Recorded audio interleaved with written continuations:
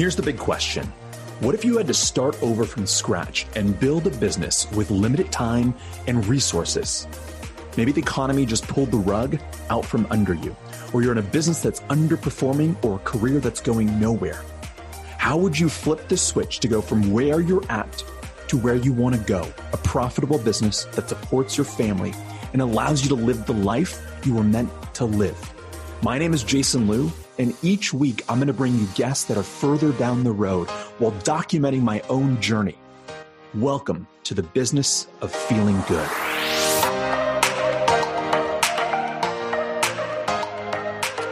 So what is going on? Jason Liu here for another episode of the Business of Feeling Good. And it's been a quick minute since I've actually been recording podcasts. And what's been interesting is I actually wanted to catch some of you guys up on some of the lessons and some of the experiences that I've had over the past year in regards to building a coaching business. And I think one of the most unexpected parts of this process has been the inspiration and then the death of certain visions and programs coming into fruition. And I think what I find really interesting about the process of being in this is that so often, and I guess I'll get straight to the point right now.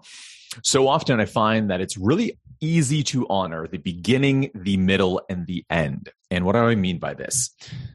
I think that the journey is so often recognized when someone is in struggle. It's really easy to recognize and say it's easy, but there's a piece of us being able to, at least on the socials, at least in our social circles, seeing someone go through real hardship and struggle, there's, well, not fun for the individual. There is the ability to honor it, especially when you've moved beyond it and you're able to look back. There is definitely this piece of honoring what has happened, the trials and tribulations, going through struggle, going through heartache, going through pain, and coming out on the other side.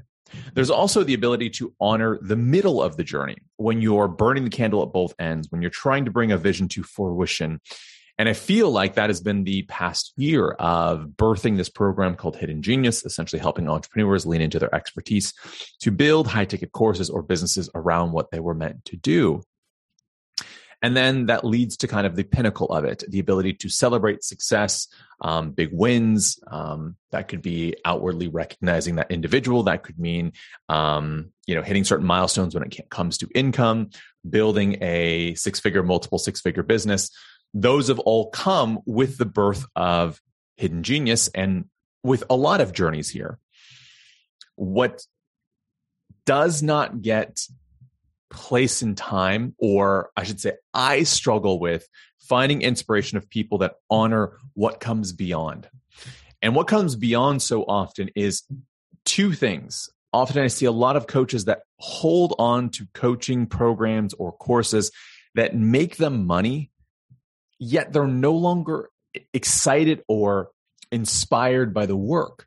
It's just a way to make income. And that's a really great problem to have. And there's nothing wrong if you're a coach that is making money that way. You've built something, it's the fruits of your labor.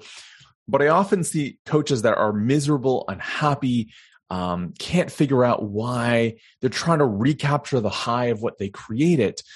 And in honesty, there's this level of, and I watched one of my clients go through this, letting go and almost grieving for the fact that you've birthed this idea, you've created this concept, yet where you're at in the stage that you're in, that concept no longer excites you. And that's exactly what happened with me, was this idea of building the successful brand around Hidden Genius, building this course, filling it, having amazing clients come through it, and realizing that there was something more I wanted to create. And so I've been actually sitting in this space of a little bit of limbo, right? It's felt like this idea of floating. And I don't do well when I don't have a goal in mind, when I don't have a direct focus of where I want to go and what I want to create. In fact, I feel a bit aimless. I love the idea of being able to pick a point, reverse engineer it, create a plan, and get after it. And what's been interesting, and a lot of the coaching that I've been receiving, both from my mentors, seeking inspiration, what I've been looking for in books, has been how to honor this space. Because the natural tendency, and what I found myself doing, was throwing myself in a direction, whether it was in alignment or not, I found myself kind of grabbing at what were other people doing that were successful? What were other individuals that were building big courses and making multiple six-figure months? What were their strategies? What were their principles? And while those principles work, my personal belief is that everyone has a way that works for them. There's not one way to get to the top of the mountain. There's not one an exclusive way to build a business. See, I think the half that doesn't get talked about is the fact that most entrepreneurs just copy what other people do. They're successful, right? I hear Tony Robbins say all the time, success leaves clues, and it does. But we also get to look at, does that method, does that path, does that way up the mountain really lean into your gifts, talents, and abilities? Does it put you in your zone of genius? And what I found for me personally was that when I began to quote unquote copy or look at other individuals that were having success and tried to duplicate it, that I was absolutely miserable, because what I was not tuning into was what was in alignment for me. And so two big lessons have come out of this. One is how to look at this space and the perception of being in this place of transition. My initial attitude was, I'm less than, I don't know my purpose, I don't know where I'm going right now, and I feel like I'm floating. And that mindset alone, I knew was problematic, because I don't know what I'm doing leads my mind to answer questions around all the things that I don't know how to do, right? The quality of questions determine the quality of our life. Tony Robbins. And so when I began to seek out my mentors and ask them how to look at this space, the recognition that came, and I want to pass this along to you guys, was that everything I've ever asked for has come true. In not the way that I want it to, not exactly in the step-by-step methodology, but what I have asked for has been given. So when I lean into the fact that I'm being held either by source, universe, God, your belief system, that there is something that's guiding me along the way, and that what I have asked for has been provided. So what I began to try on was this idea of what I am seeking is not answers. What I'm asking for right now, if I know that whatever I ask for is provided, then what I'm asking for at this point in time is a big vision. What I'm asking for is a big concept, vision,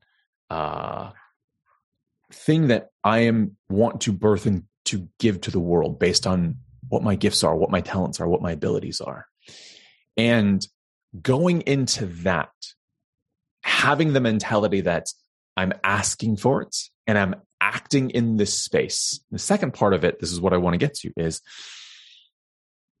I think so often that the challenge about being in this beyond, and the beyond is when you're grieving the death of one vision and trying to birth a new one, the beyond space is a really hard space to hold what I like to call the beingness, because it's challenging to show up on social when you don't necessarily know what you're going to sell or what you're going to welcome people into. It's hard to be in a state of certainty when there's absolutely more uncertainty. And so what's interesting is when I look back at my teaching, my training, we talk about the state of being, right? It's not go out there and I'll act like a millionaire once I have it. It is, you first must be it first, then do the actions of someone that is a millionaire in order to have the things that a millionaire has. So again, it's be, then do, and then have. Now, if we take that formula or take that mentality and kind of lay it over, put the tracing paper over this state and this stage, it's very different. Can I be, this is the challenge for me, can I be in a state of someone that welcomes in a new vision? Can I energetically hold that state in that space? Can I act in a way that that individual or version of me would act if they already had the vision and therefore have the vision? Sounds like such a mind F, right? It's such a messed up way of looking at it, but it has been the most beneficial, recognizing that what I ask for shows up. And then can I be in the state? And what's been interesting is that in the most unexpected ways, just following the things that excite me, that are interesting to me, that are fun and interesting, bits and pieces have begun to show up. And I'm excited to see what happens and what comes. Genuinely, at this stage, I want to document this right now. It's September 7th right now. I have no idea what this is going to look like, but it's coming. In fact, it's already starting to form. And so this kind of deep dive behind the scenes, this go around of the Business of Feeling Good, is kind of taking you guys into the idea of what gets birthed and what gets created. So as always, thank you for tuning in. I hope you guys grab value out of today. And I'd love your thoughts on, if you've been in this space before, what served you? Have there been books? Have there been mentors? Have there been ways of thinking about this area of the beyond that have served you? Hope you're well. And until next time, cheers.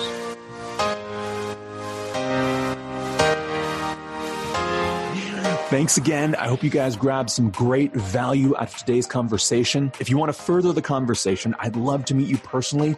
We've got a free Facebook community that you can dive into, free content, more resources, and I do lives every single week where I get a chance to interact with you and help coach you on exactly what you need. If you want to find it, you can find us at The Business of Feeling Good, or you can search the hashtag BOFG. Again, that's hashtag BOFG.